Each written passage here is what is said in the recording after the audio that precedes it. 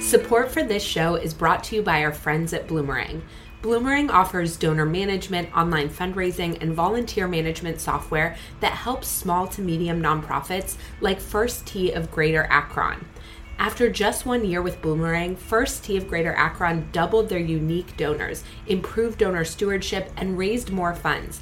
Keep listening to hear their experience or visit bloomerang.com/whatthefundraising. This is why I believe in the sector, is that it also cares enough to have vulnerable conversations without taking advantage of vulnerable people.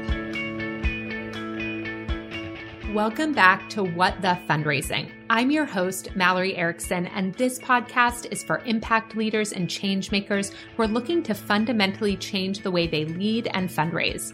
This episode is brought to you by our friends at Give Butter. Today, I'm interviewing Paul Nazareth. Paul is a charity sector community builder and VP of Education and Development at the Canadian Association of Gift Planners. Having been a philanthropic advisor for 15 years, working with a variety of charities from universities to churches, Paul has a wealth of knowledge in nonprofit leadership and creating a personal legacy through smart, generous giving. His insights can help us fundraisers approach fundraising in a new, more humanistic way. In this conversation, Paul and I discuss what inspires donors to deeply connect with causes and organizations and how we can use this knowledge to optimize the impact of their donations and our connection. We talk about how fundraisers can reframe uncomfortable and vulnerable conversations with donors, particularly around death, legacy gifts, and gift planning. And you'll learn about the systems and structures that are needed to create the conditions for magnetic fundraising and how, when they're not there, it's easy for fundraisers to stay in a transactional mindset. If we want fundraisers to be able to nurture human connection-based relationships, we need to create the conditions for that success. And there is a role we can all play in that. We also highlight a unique way to prevent burnout in fundraisers. So let's dive in so you can meet Paul and hear all of this wisdom right now.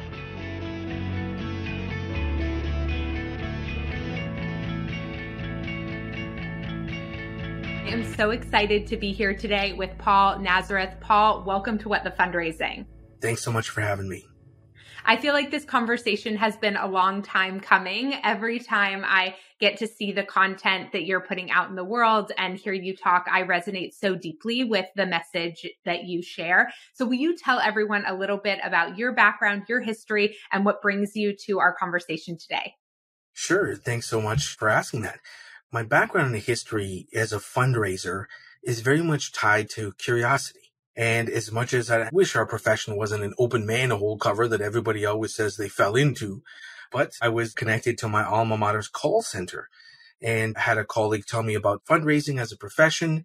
And of course, like so many people, I didn't think it was a profession, but I had spent the first half of my life doing it. As a kid, I was a church rat. So hanging off the back of trucks, collecting clothes and bake sales and all of that. And then getting into the sector formally, I actually found a really strong home in the world of what we would often call planned giving.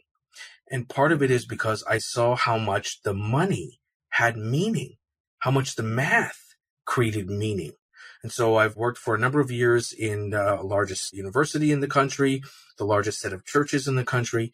And then I let my curiosity take me into the world of donor advised funds for a few years on Canada's Wall Street, but also in technology, working for the largest technology charity in the country as it scaled the way that money moved, which I knew would move eventually from an annual giving conversation into, you bet, a major gift conversation of millions of dollars moving with a thumb.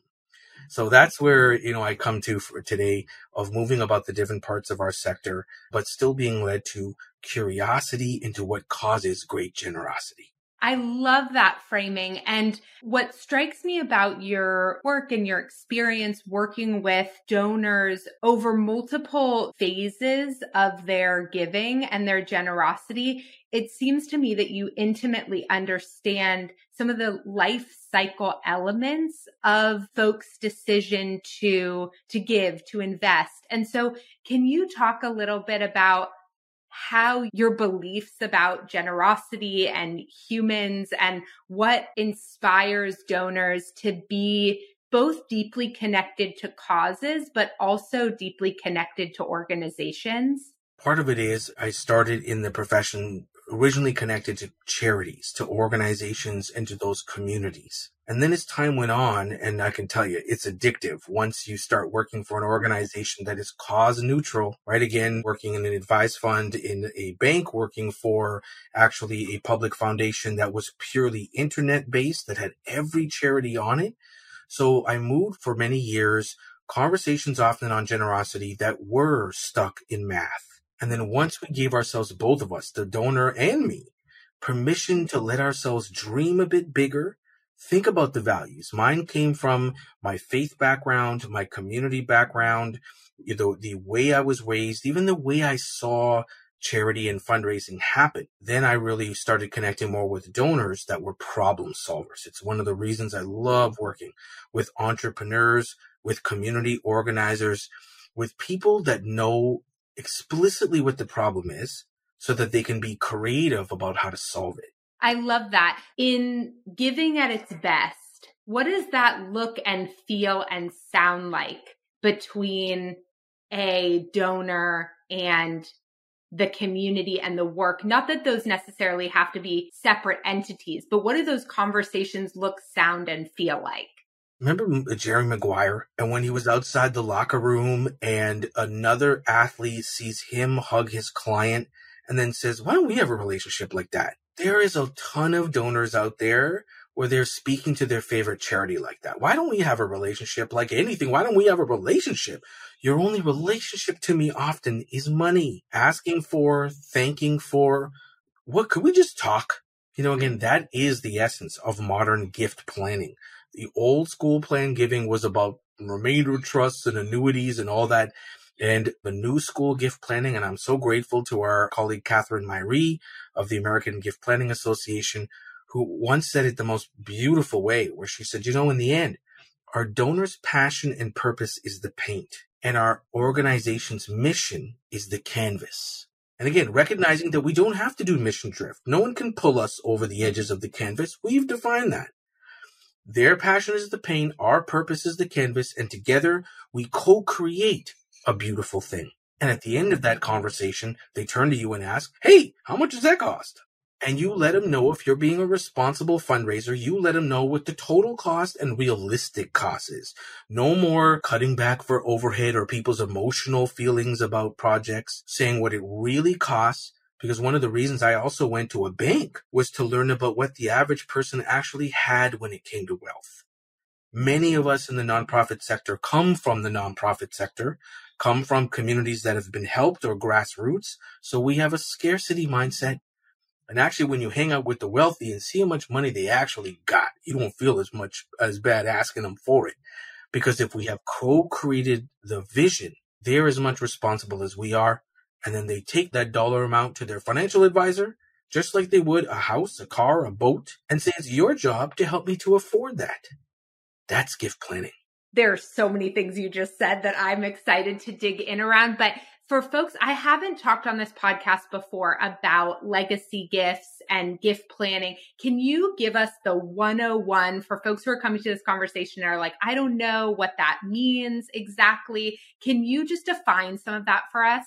Well, we're both graced on both sides of the border to have a great teacher in Dr. Russell James. As he's known on the internet, his social handles are the Generosity Professor.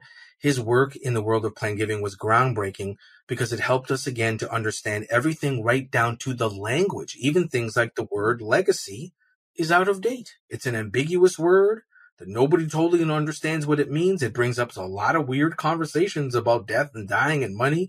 And so he talks about actually being more explicit with our fundraising language, talking about things like gifts in a will. And frankly, outside of bequests in a will, a ton of the other gifts in the world of planned giving, stocks, life insurance, registered funds, those are all current major gifts. So actually, there is no conversation about death or dying in those. So much of what we think of planned giving is stuck in the 90s, when the fact is modern day gift planning is all gifts from annual fund all the way up to major gifts. It's just about how big and bold the donor's vision is and their capacity to be able to afford that. But that capacity, we need to start saying, why are we doing all the work? Advisors are making even the money off of these funds. Well, they should be advising on those funds too. Just understanding we can be a whole community together. And a lot of what my work is actually even bringing in those advisors, helping them understand what their responsibility is in this conversation. Because as we've heard on both sides of the border, they're great at pulling in money. Again, this is going back to Seinfeld when he was talking about reserving cars. Well, that's what everybody's saying about donor advised funds. Y'all are real great at taking the reservation. Advisors are really great at creating capital and growing capital, but they suck at giving it away. And giving and granting is what we do. I love the way that you're talking about this. And I'm curious, when a donor is making a decision to make an investment that they will be able to see in their lifetime versus an investment after they pass away, that's a part of their estate, is there a difference in how they're thinking about that from the perspective of urgency, recognition? Like, how do those kind of behavioral elements or like the elements of desire shift when we're talking about a major gift in your lifetime versus a legacy gift? Indeed. And again, Dr. James has done some great work around understanding that these kind of gifts that are connected to an estate plan and go beyond just the traditional finance or tax years are gifts that the brain connects not to the dopamine and feel good, warm, fuzzy of giving, but to the part of the brain connected to autobiography. So the traditional fundraising script is, come along with us, we're solving this problem. But actually, when it comes to a gift of estate, and specifically gifts and wills, and actually it's a pretty cool line from the show Hamilton. If you're a big Hamilton fan at all, you'll remember he says, what is legacy? It's planting the seeds of a garden you will never see. But the cool part is in fundraising, you can. And, when it's the seeds of the garden of like scholarships or bursaries, they don't have to endow that scholarship to come to the awards ceremony and breathe in that wonderful air. I call it being greedy for good. When people see the impact of their giving at any level, and we've all got to stop tying it to dollar figures. That's an incredible danger in the world of fundraising. And one of the reasons why everybody's so overhead obsessed. Every dollar of my gift must not go to salaries. Well, guess what? If you want this organization to operate, right? So there's a lot of troublesome narratives that we can overcome when we stop thinking about just the money, but the meaning, not just the math, but why are they doing this? Again, that's a big thing for me in my time with donors. Why are you doing this? I really like that, thinking about it from that perspective. And I know you said, okay, for a fundraiser, it's not that they're going into these meetings talking about death, but do you have any tools or reframes for fundraisers who are walking into it and they still feel like they're about to talk about a topic that is really vulnerable for the donor, potentially? And maybe not vulnerable just because it's about death, maybe vulnerable because they have complicated family dynamics and their estate is contentious, or, there are a lot of things in that negotiation. I don't mean negotiation between the nonprofit and the person, but the person and their life at that phase that might be sensitive. And so I can imagine that for fundraisers, particularly if they don't feel well versed in this area of fundraising, they might be like, I don't want to touch that thing with like a 10-foot pole. So like, how do they dip their toe in? How do they open up that potential conversation and start to create space for that? Again, this is what we are often trained to do, especially in capital campaigns or major gift fundraising. We're focused on the money. Again, with capital campaigns, you're going in there with the pledged amount. Sure, we maybe have the flexibility to think multi-year pledges, but we're not open-minded. And once we focus on the meaning, right? Again, it was a great philosopher, Voltaire, who said this, but also Pitbull. Ask for money, get advice. Ask for advice, get money twice. And the fact is, we can say to donors, look, you've been giving for how many years? Why have you been giving for this long? What is your vision? If somebody tells us their vision, it doesn't even mean that we have to go and say, well, we're changing the mission of the charity. We can just know more about the donor. And when we ask more about meaning, but in a new world, because it can't just be donor-centric. Hey, it's 2023. Great thanks to our colleagues like Vuli and community-centric fundraising, where we are also starting to ask the questions, well, how did you make this money? You made this money on Al Capone-style prohibition era. We have a bigger conversation that we got to have now, right? And on both sides of our border, we're asking questions about indigenous reconciliation. about social justice in the granting. We've just had this big discussion up here in Canada where we've changed the disbursement quota on endowment and capital funds. And we still have the receipts and the numbers to know, doesn't matter how much money you give away, Indigenous people and people of equity-seeking communities are not going to get access to it, however much you're giving away. The problem is not how much. The problem is who is giving it away, why, and how. And we do need to have those bigger conversations, and excited to really feel like they're happening. What are some things that you've noticed in sort of the openness and trends with donors, or even how donors, like a donor's own capacity for discomfort in some of these conversations, recognizing that talking about these things is not going to be comfortable. It should not be comfortable. And yet it's still incredibly important. Talk to me a little bit about that.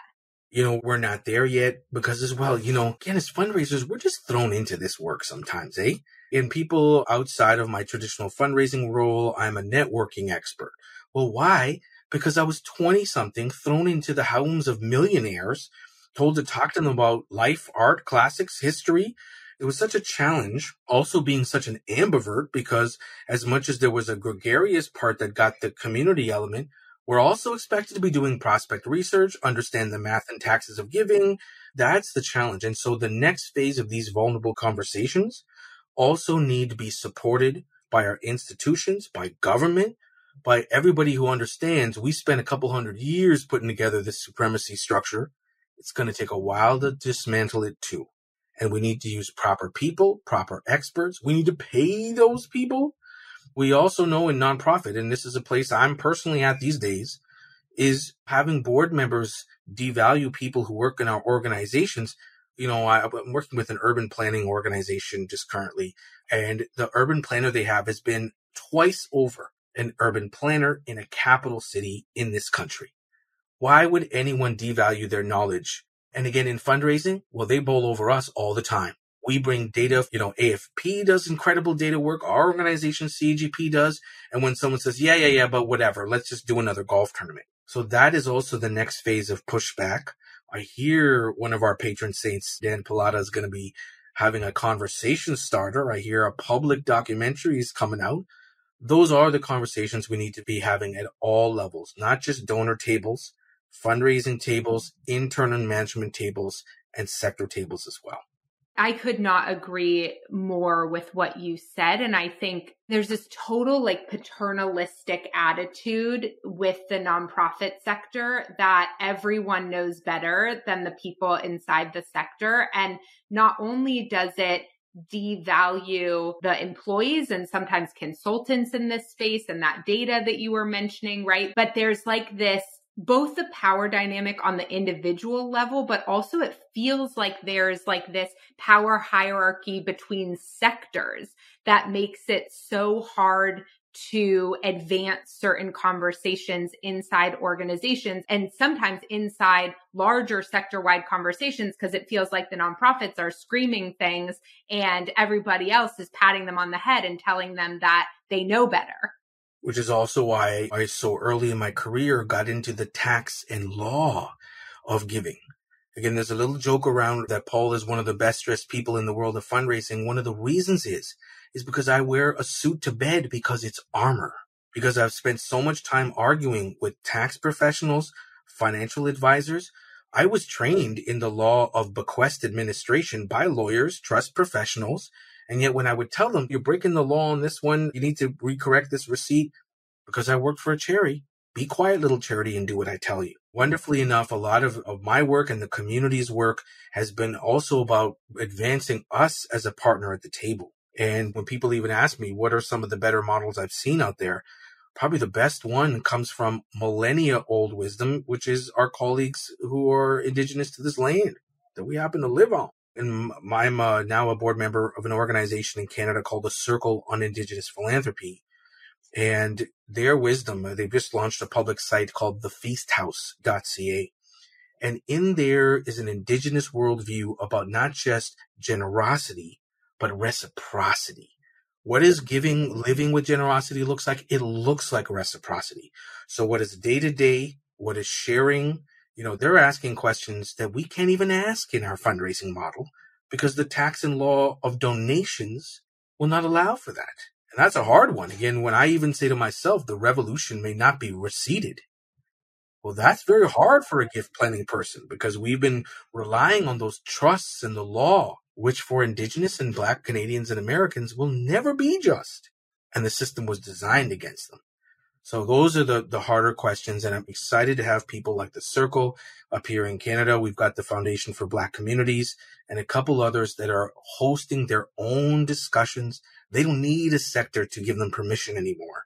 They're leading with their vulnerable conversations of courage that I think are starting to show us a whole new way. Yeah, I learned so much from Indigenous wisdom. And I just heard someone speak recently. They told a story and they talked at the end about how the story didn't resolve and how that's very common in Indigenous storytelling, is that it doesn't resolve the same way we're used to in like white supremacy, Western culture.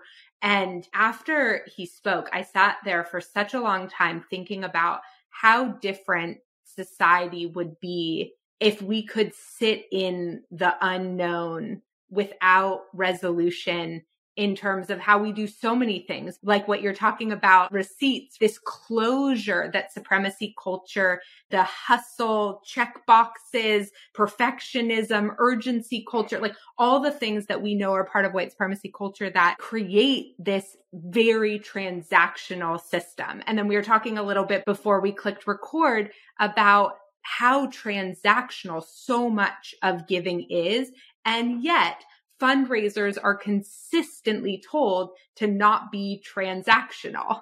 And again, they've designed, by that I mean very often boards and bosses who do not understand fundraising, have not been educated in fundraising, have designed a system that only rewards transaction or fiscal model. I would say hell hath no fury like the end of fiscal or a capital campaign, because we're all just running around trying to get those things closed off. And then the next day is day one. You bet we're being trained in a transactional model if every single year, January 1 is day one or whenever after your fiscal is, as opposed to saying, how do we do this with, frankly, small business? Big business have gone to these models, is subscription-based monthly giving, making giving easy, even in technology.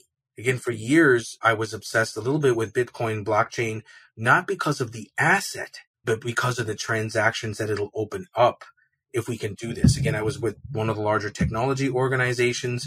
In 2014, people were doing $1,000 donations through their phone. And now in 2023, people are doing $1 million donations. And again, some of them may be in a traditional fundraising world, and others are on GoFundMe, which is not fundraising, which is not donations. It is not transparent, nor is it accountable. Yeah. But we have to ask ourselves the question, when it comes to annual funds, why is crowdfunding winning? That's what you talk about too, is the vulnerability. We have sterilized so much of fundraising and charity language. And make no mistake, GoFundMe is the capital V vulnerability there is. It's where people go when they've reached a place where they cannot go further. But there's something that people really connect with in that. This is why I believe in the sector, is that it also cares enough to have vulnerable conversations without taking advantage of vulnerable people. I just saw one of the largest papers in my country criticize this very dynamic charity called the Furniture Bank. They're actually a technology darling. They're very connected to Salesforce. And they've been using AI to generate some of their advertising. And the question the publication was asking was the ethics of it, when in fact the charity brought up to say, well, don't you understand that actually most charitable advertising, when done right, is still exploitative of vulnerable populations. And when done wrong, a lot of charities are very often too comfortable just snapping pictures all over the place of vulnerable people and populations. And this team, using AI, created now visual identities for people that don't exist. Someone is thinking, how does change bring us progress? Most people are just asking, how does change bring us more? A word I think a lot of us are just struggling with. More for more's sake, growth for growth's sake, even in fundraising, for those of us in major gifts, and I've been major gift trained, it's very hard to think of a day in which we will have conversations about the origins of wealth, the environmental impacts of, but thank goodness for organizations, and again, quite a number of the ones that are really exploring this are from diverse populations. And our main organizations, the ones that supremacy benefits them, they're the bricks and mortar. So again, grateful to those teams who are having those conversations, but that's also why we have spaces like this so that people can listen and engage. And I hope they do in the platforms that you host now. First Tee of Greater Akron needed to switch from an outdated donor management system to something more user-friendly. With Bloomerang, they found that and more. Executive Director Josh Smith commented, "We love Bloomerang. It's saved time. It's helped us raise more funds." By investing in a donor database that they actually loved using, First Tee of Greater Akron was able to raise more funds and continue creating lasting change in their community. To listen to the full interview with First Tee of Greater Akron, visit bloomerang.com/whatthefundraising or click the link in the show notes. Yeah, thank you for saying that. And I echo your gratitude. And it's bringing up this dynamic that I've been grappling with a little bit. And you can tell me if you don't feel comfortable wading into this water with me. So I'm executive coach certified. And a lot of what I do with fundraisers is I also study the nervous system and what activates our nervous system and how we can downregulate it when we need to in certain environments. And I bring on here a lot of guests as well who give psychologists and trauma therapists to provide tools to help support the embodiment of fundraisers. And I really don't want to perpetuate a narrative that this is not a systems issue. Sort of how to hold at the same time both the resources or tools to help individual fundraisers feel better on a day-to-day basis or have tools that allow them to feel more connected to themselves, to be able to manage their stress better, all those things. And sometimes, I've seen a few headlines this week about burnout in our sector. And one of them was something like how fundraisers can avoid burnout. And I looked at it and I was like, okay, so there we are again, putting the burden on fundraisers to cure something that the system is causing. And I'm just curious how you think about that, how we sort of hold this duality of both empowering fundraisers to feel a sense of supportive ownership around their daily experience without that being the responsibility to fix something that isn't their fault. It's a really tough one, and I'm very grateful to folks like yourself, Mallory, who are thinking that way. In fact, partially, it's also one of the reasons I don't become a coach, because I believe you need to do the self-work, the technical work to understand professional coaching and to dive deep enough into your profession to know what the problems are. And I really feel like the track that you're on is very important right now because indeed, it's a systems issue. It was set up this way for us. So anybody starting in the system is going to come out the same way many of us did. And I am being very open about this right now these days because also I'm being affected by it. And that I've shared with a lot of folks, had some health challenges on the back end of the time where we weren't moving. And outside of my work, and there's a ton of people out there, I am absolutely one of them who has their identity wrapped up in the work we do, the organizations we're connected to, even the organizations we give to. Some really interesting studies out there about how people even use giving in some of those ways. But for us as the fundraisers, the identity to the mission, the cause, the organization, I think we are dangerously over-leveraged. And if any of us, either the employers or us as individuals, want to have careers that are long enough inside the house, because of course that's also one of the reasons why anybody over 40s and change doesn't stay within organizations, because they realize they maybe can't. It's not about won't. I believe that more of us need to embrace won't. And I'm really supporting young fundraisers who are pushing back for better everything, work hours, structures, days of the week, working, all of that. I really believe in and support them in that.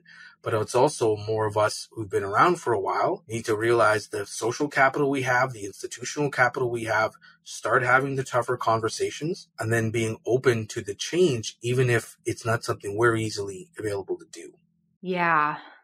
I also deeply love this sector, and I really believe in it. And there are days where I'm like, do we have a mountain to climb. For the fundraisers who are listening to this, to the nonprofit leaders who are listening to this, I mean, I just want folks to start to play with maybe that duality of both feeling empowered by some of the tools on this show and other that you've gained in other places to start to come back into your body or deal with the chatter in your head. But also remember that like with that awareness around what's happening inside your brain and body, it needs to come with compassion for self, that it is not your fault these things are happening and the system has created this dynamic, these feelings that are totally normal. And, you know, when people are burning out and like to the point about being transactional, I mean, transactional relationships, in my opinion, are like a sympathetic nervous system relationship. They are totally, we are in like fight, flight mode when we are like in that place. And look, the reality is even our sympathetic nervous system, like stress, there are plenty of benefits to those things when we have them in short bursts. Adrenaline is a super important experience for us to have. So sometimes that, like the end of a campaign or that type of thing, the problem is exactly what you said. What happens on day one? There's no healing. There's no rest and recovery. There's no celebration. There's like none of the things that actually repair our nervous system from that big adrenaline push. I just heard someone speak on the podcast like almost a year ago now, said something like athletes rest and recover 90% of the time to perform 10% of the time. And I think about in fundraising, we expect people to be on and perform 90% of the time and maybe rest and recover 10% of the time. And how on earth are we still surprised that they're burning out? Yep. Our systems are set up that way. Like when society rests, it's December 31st, it's fundraising time, even in the summers and all that stuff. So where did I find a better way in this? It was actually taking part in an Indigenous education program where they talked about why are we always talking about quarters and work plans and all that when in fact we have a whole system for that. It's called the seasons. And we know where we are, how we are naturally resting in certain places. Some parts of the country, it's winter, and summer, it's warm. We can live a more natural life. And actually, in a lot of ways, we need to reharmonize fundraising to a more natural life. And a lot of that work that I do, and let's give our listeners a resource that will help us in both these conversations, a great book by the name of A Well-Lived Life. The author is Lindsay Green. It'll do both things. One, it's actually probably one of the best reads in the world of gift planning because she talks about how a donor can do their own work, not about vehicles and insurance or trusts, but actually mentally create the dream of their generosity vision. But for us as fundraisers, the book also talks about cultivating purpose. And for some of us, this needs to be a job. That's great. For other of us, it's going to be a career. But for even some of us, it is a calling. And we need to be gentler on ourselves when our organizations are not and don't even know how to be. You know, again, I worked for an institution, a financial institution a lot of people would call evil and corporate. And I worked for a charity that a lot of people in this world talk about focusing on the family more than others. But that bank treated me better than any charity ever did. The family organization, well, we never had holiday gatherings with our families. No one ever knew who my family was, and no one even knew who I was. But actually, in small business, big business, at a lot of institutions where the leader cares about the individuals, they ask questions like, and they have gatherings where there's family, etc. So part of it is we all need to drop our judgment around this. Again, Adam Grant, if you're a fan of his last book was called Think Again. And it was about how we can let go of many of our long-held judgments. The hardest ones to let go of, the ones that are about ourselves. So many of us are our own worst enemies. I've had my supervisors and my coworkers for years telling me to slow down. I like crossing the country like 30 times a year. I'm a pirate on the high seas. I did need to figure out how to have better balance. But the challenge is no one is going to set that pace but me.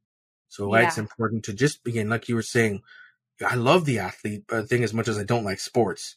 But I like the concept of spooling up. This is a Tim Ferriss thing too. Spooling up to perform at the top level. And then boom, you do the Olympic thing. Are you getting in whatever the cold bath looks like? Are you taking the time off? We just don't. And that's where we need to do it and understand it will help us do our work better. Yeah, it also makes me wonder if that is connected to like what creates connection between individuals. So to me, like the alternative to transactional relationships are connected relationships. And so I've been studying a lot around what makes us feel biologically connected, like to be known, to be seen, to feel a level of safety and openness, and how for fundraisers to be able to connect, like to expect a fundraiser to go from getting rejected from a big grant or getting ghosted by a donor to then be in a place where they can walk into a meeting and connect from their heart with somebody else with no space in there for like recovery or reset or anything, just feels like an impossible task. I'm curious what you think about this. I think that might be one of the things that leads to us staying in that transactional space, because we're like, I can't handle the vulnerability involved in deeply connecting because I just experienced this very painful thing, but I can do the checklist work around the transaction. You know who wrote about this and actually referenced fundraisers in his best-selling book is Daniel Pink. And Daniel Pink wrote a book called To Sell is Human. And he talked about how sales is dead. It is all human transactions now. It is all human interactions now. And he talked about what high net worth salespeople, i.e. major gift officers, one of the most powerful skills in their toolbox was the ability to be emotionally buoyant after a major rejection. And we get some pretty major rejections when you think about it. Indeed, go to the next meeting, be it the event last night or this weekend with no break. That was a really big one about how do you do the emotional reset. So Daniel Pink has a lot in that book. To Sell as Human is really powerful. But actually for me, it's funny because the first half of my career, and I'm just rounding 25 years now, for a long time, my colleagues, even my bosses, would make fun of me because I had a massive value in the humanity of fundraising. Isn't it cute? Paul likes to write holiday cards to people. And I'm like, I'm a major gift officer. I'm date stamping. I'm updating it into the CRM. I'm not writing to somebody's grandma. This is human connection. And actually the other one that really people pushed out of me, and then I went off road and took it back in my own life, was food, was breaking bread. We are human beings. And one of the most powerful things is when we break bread, when we share a meal, when we connect with each other. Once again, we have sterilized fundraising so that the only food we transact is food at donor events, food at galas. And again, that food is for some people, not others. The good food is for some people, not others. The email, there's half rotten food in the staff room, is sent out to some people, not others, the next day. So again, these are a lot of these things we've got to talk about. Why are they built this way? Why do they work this way? Recognizing that one size will never fit all. Again, a university, a hospital, a major charity is different than a local community-based organization. They both got to have their own discussions, but in different ways about different things. But there's a huge part of that human connection. Again, why I'm having such a personal allergic reaction to philanthropy, something that's based in the separation, to generosity that's rooted in community. And we know in our gut that's what feels right. Again, I met someone recently who has a sibling who they're not wealthy, but their superpower is they can buy stuff cheap. And this individual, she actually bought a ton of menstrual products for a young woman's organization, an educational facility. And with her very meager middle-class salary, she filled them up for a year. Wow. Of these products, these health. And she didn't do that as a traditional donor, but because she had the superpower of leverage, she still made that gift. We could have gone through all the rigmarole of evaluating it and fair market value and receipting. That's the world of gift planning. But she said, I'm not looking for the receipt. I wanted to do this together. Next year, when I frankly have a bigger budget, we'll talk about how to do it more wisely. But this is how we'll find the real next generation of donors. We've got to walk alongside them, because if we only do it within a patriarchal hierarchy wealth model, we'll only get major gifts and major gift officers, as opposed to what I really feel in the future will be fundraisers that can do the transactional, because that's the lower half of the pyramid. We got it. But when it comes to the next half on top, we need human beings that are better fundraisers to human beings. I so appreciate everything that you're saying, and I could not agree with it more. And one of the ways I've been thinking about exactly what you're talking about here is how do we start to separate fundraising from the fundraiser. Like we have all these systems of fundraising that are not working for the fundraiser and they're not working for the donor either. And what I hear you saying is that the fundraising systems, this is what creates so much of this transactional relationships. And what I'm really interested in is how do we create the conditions for fundraisers to emerge unlocked and embodied, because that I think is where this human connection comes from. And how do we make sure that those systems and the fundraising isn't pulling them down into the weeds of things that I love what you talked about, things that are trapped in the past. Like even as you're explaining these things, I'm like, oh my God, yeah, why are we so obsessed with that thing? Or why do we still do this thing? Because sure, we have to report it to the IRS, but we've made it such a bigger thing than it needs to actually be. That's not the thing that people want. You know, they need that thing, sure. But like, yeah, it's just, I love the way that you're talking about these pieces. Well, I'm grateful to the people that are leading these conversations because, again, we're doing the darn work. We can't take the car apart while we're driving down the highway. And so that's why it's important that we have academic programs to think. And, you know, again, St. Mary's in the States, Carleton in Canada and others. And again, nonprofit networks who are thinking about more than just fundraisers. Again, here in Canada, we've got the Ontario Nonprofit Network, the Calgary Chamber of Volunteer Organizations. They've launched a pension for nonprofit staff. They're asking about decent work for all nonprofit staff, primarily women, who are the key people the system set up to take advantage of. But they're asking the hard questions and they're designing and reimagining policies from cash money, things like pensions, all the way. Right now, this ONN group has it's all online. It's all free. It's called Reimagining Governance. And if you read the questions they're asking of boards, like, why do you exist? And who do you exist to serve? Is it the community, the charity, the public? That is when I think of, could there ever be a world in which I see my values reflected?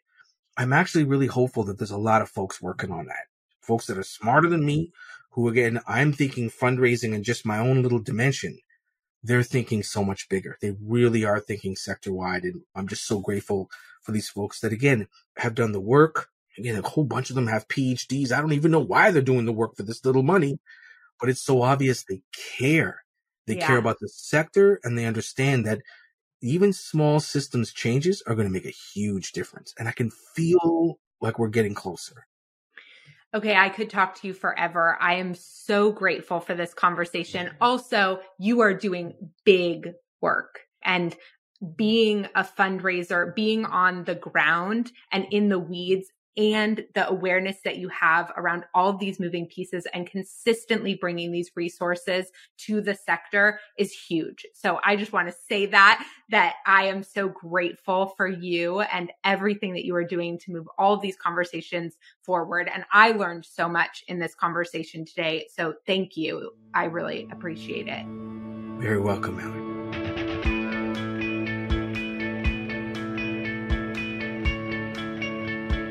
Wow, there is so much inside this episode. Here are a few of my top takeaways. First of all, our beliefs about generosity influence our connection to the causes, organizations, and donors we interact with. Number 2, seek donors and community organizers that are problem solvers. The more they know about a problem, the more creative they can be with their solutions. Number 3, when talking about gift planning, be explicit with your fundraising language, but that doesn't mean you need to know everything. That's what financial advisors are for. Number 4, don't be afraid to ask donors about their vision and the meaning behind their donations, even after they pass away. You're not talking about death, you're talking about legacy. Number 5, the systems for fundraising are not helping the fundraisers build connected relationships with donors. The systems are creating transactional relationships. And because the issues nonprofits face are systemic issues, it's important to explore how we can empower fundraisers to feel supportive ownership over their daily experience without feeling the responsibility to fix something and take responsibility for this entire sector, which isn't their fault. Okay, for additional takeaways and tips inside this episode, head on over to MalloryErickson.com/podcast to grab the full show notes and resources now. You'll also find more information there about Paul and our amazing sponsors, Give Butter. Thank you for spending this time with us today. If you enjoyed this episode, we would love it if you would give it a rating and review and share it with a friend. I am so grateful for all of my listeners and the good hard work you're doing to make our world a better place. And if you miss me between episodes, stop by and say hello on Instagram under @whatthefundraising_. Have a great day, and I'll see you tomorrow for our last episode in this incredible mini-series.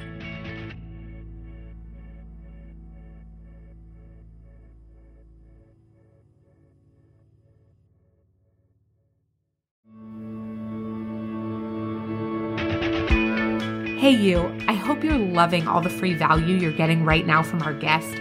And speaking of free value, I've raised millions in the nonprofit space without sacrificing my integrity or my alignment, and I'm sharing how I did it in my free webinar, How to Harness the Power of Prioritization to Raise More Without Burning Out.